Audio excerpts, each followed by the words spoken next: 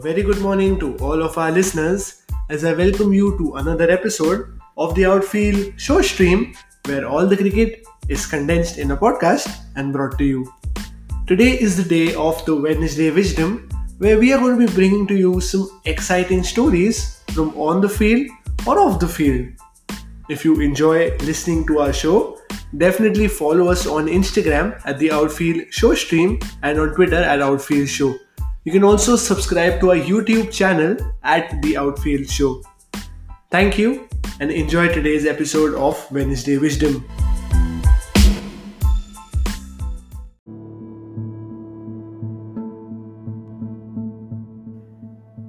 The date was 12th of May 2003. Coincidentally, exactly 18 years back from now. It was a 4-match test series and West Indies were hosting a full-blooded Australia. This 4th test match could have been one of the greatest test matches ever, but instead it occupies space in the history books for all of the wrong reasons. This game is remembered for probably the ugliest verbal spats on field between a legend of the game in Glenn McGrath and the architect of a famous West Indian win in flamboyant Ramnaresh Sarwan. Things were not meant to happen that way though. In the 4-match series, Australia were 3-0 up already. McGrath had missed the first 2 tests and so did Shane Warne, who was serving a match ban. In spite of the absence of 2 of the greatest in business, Australia had grabbed the series by the neck already. McGrath joined the team before the 3rd game, and that too only at the plea of his wife Jane, who was unfortunately battling cancer at that time. She told McGrath that life should carry on as normal and she did not want McGrath's career to come to a standstill. In the 3rd test, when McGrath joined the team, West Indies lost by 9 wickets at the Kenniston Oval. The Australians then were a team to beat and Steve Waugh wanted to march his men towards a whitewash. In the 3rd game, McGrath couldn't pick a wicket but gave away only 64 runs in 36 overs thanks to his deadly accuracy. Before this 4th game, in the 3rd game, Jermaine Lawson was the informed bowler but taken a hat-trick but in a losing cause. He ran in hard in the 4th game and ended up with his career best figures of 7 for 78 as Kangaroos were bowled out for a mere 240 runs. For once, Australia faced a challenge in the series, and this challenge was a charging Lawson. He was hostile and offensive to say the least. The Caribbeans too had another failure in the batting display. This was the story of the series for the West Indian, but except Lara's 68, no one stood out. West Indies crawled to 240 as well, and the game well poised at a knife's edge almost, and nothing to separate the 2 teams.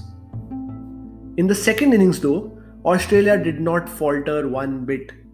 Openers Langer and Hayden added 242 runs, where Hayden and Langer made 177 and 117 respectively. They were cruising at a run rate of 4.73, but this was followed by a collapse and Australia wrapped up for 417, the middle order failing to add crucial runs. West Indies were 418 runs away from a record chase. The openers added 48, but with the seamers taking the wicket of Chris Gayle and Devon Smith and Darren Ganga too in quick succession, West Indies were reduced to 74 for 3 on the 3rd day. Lara again rose to the occasion with his flamboyant and blazing knock of 65 runs, but it was eventually left to Sarwan and Shiv Naren Chanderpaul. The pair had got together at 165, but Sarwan's stroke play and Chanderpaul's brilliance took the score to 237 at St. John's. Frustration had been creeping in for the Australians. They knew that this was the partnership to break, and they were perhaps a tad impatient at not being able to break through. And then the infamous incident unfolded.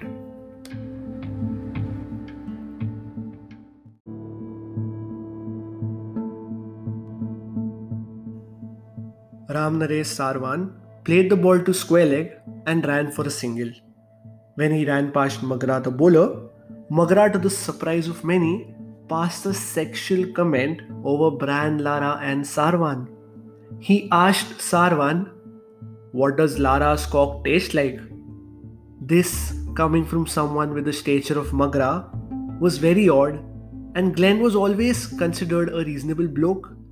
Magra was never the sledger kind, but he did ask Sarwan that question, and Sarwan responded, "I don't know, ask your wife."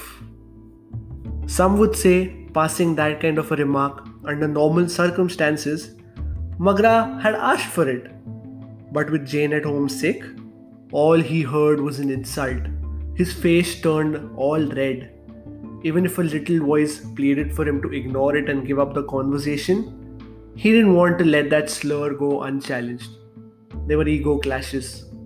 Magra exploded. Far away from somewhere near the fence, Jason Gillespie saw the drama unfold. He said, "Oh geez, Sarwan's cracked open a hornet's nest here." Magra's fingers were pointed at Sarwan, and the words that came out of his mouth were not exactly that he would associate with Glenn Magra. He said, "If you fucking mention my wife again, I'll rip your fucking throat out." David Shepard, the umpire, intervened at this point. Both Hayden and Langer had moved up to Magra in support of their teammate. Langer said he didn't hear the first part of the exchange. All he heard was Glenn to ask his wife do something, and that annoyed Langer. Especially after what Glenn and Jane had been through, he just blew up at Sarwan. He told Sarwan that he was out of line and out of order to bring Jane into it. This is a gentleman's agreement about sledging. You don't make things personal. Hayden too exploded at Sarwan. He said he crossed limits. Wog, as a good captain, sent both his opening batsmen to their respective fielding positions, but a bewildered Sarwan was left confused. He was completely unaware of what had happened. He had no idea of Jane's condition. Sarwan had no idea of Jane's problem, and he was very apologetic about it after the game. Magra too had realized that Sarwan's response was out of impulse. Once the test was over, they had a long conversation over a drink, and Sarwan was never referring to Jane's illness. Magra later confessed. The memory of the incident just wouldn't go away. The difference in our sizes looked terrible. I spoke to Sarwan and he was really good about it. He told me that he wasn't aware about Jane's illness and he offered an apology. But he later on told Sarwan that he was the one who should apologize. Wog, on the other hand, justified Magra's outburst with pressure from both West Indians and the Australian Cricket Board. Wog said there was a culmination of things. Him not bowling well in the last two games, what was going on at home with Jane, and a batsman who was frustrating him. He exploded. Wog said, "We all have situations where life seems tough, but unfortunately when Glenn had his, a few million people were watching." And Wog was right. Sarwan fell for a gorgeous 139 ball 105, adding 123 runs with Chanderpaul in 157 balls. Next was Ridley Jacobs. He fell first ball, but Chanderpaul found an ally in young Omari Banks. When they returned to day 4, West Indies required a mere 47 to win on the final day. Brett Lee struck early next morning, having Chanderpaul, the man in form, caught behind for a 154 ball 104. Banks, however, polished off the remaining runs in company of Wasbird Drakes, guiding his team to an emphatic world record victory.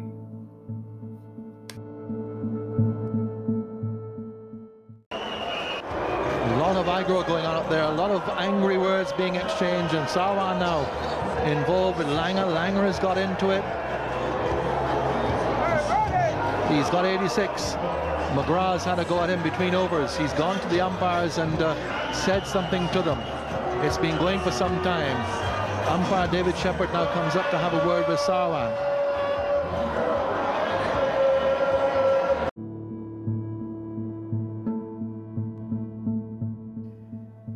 Well, what followed after this is controversial because Mike Proctor, the match referee, let go both men free since Shepherd had intervened at the right time. Mike Proctor was severely criticized for his decision. What do you think? Was Mike Proctor right? James Sutherland, the CEO of Australian Cricket, called Waugh asking him to control the on-field behavior of his team. And for McGrath, it took several days for him to overcome the incident. He says, "It still hurts to talk about it now. The days that followed were terrible. I kept to myself and I couldn't stop thinking about what I had done. No matter how hard I tried to tell myself it was okay, but I feel really disappointed with myself because I'd let myself down that day." Unfortunately, Glenn McGrath's wife Jane passed away later on. What do you make of this incident? Let us know on our Instagram at the Outfield Show Stream.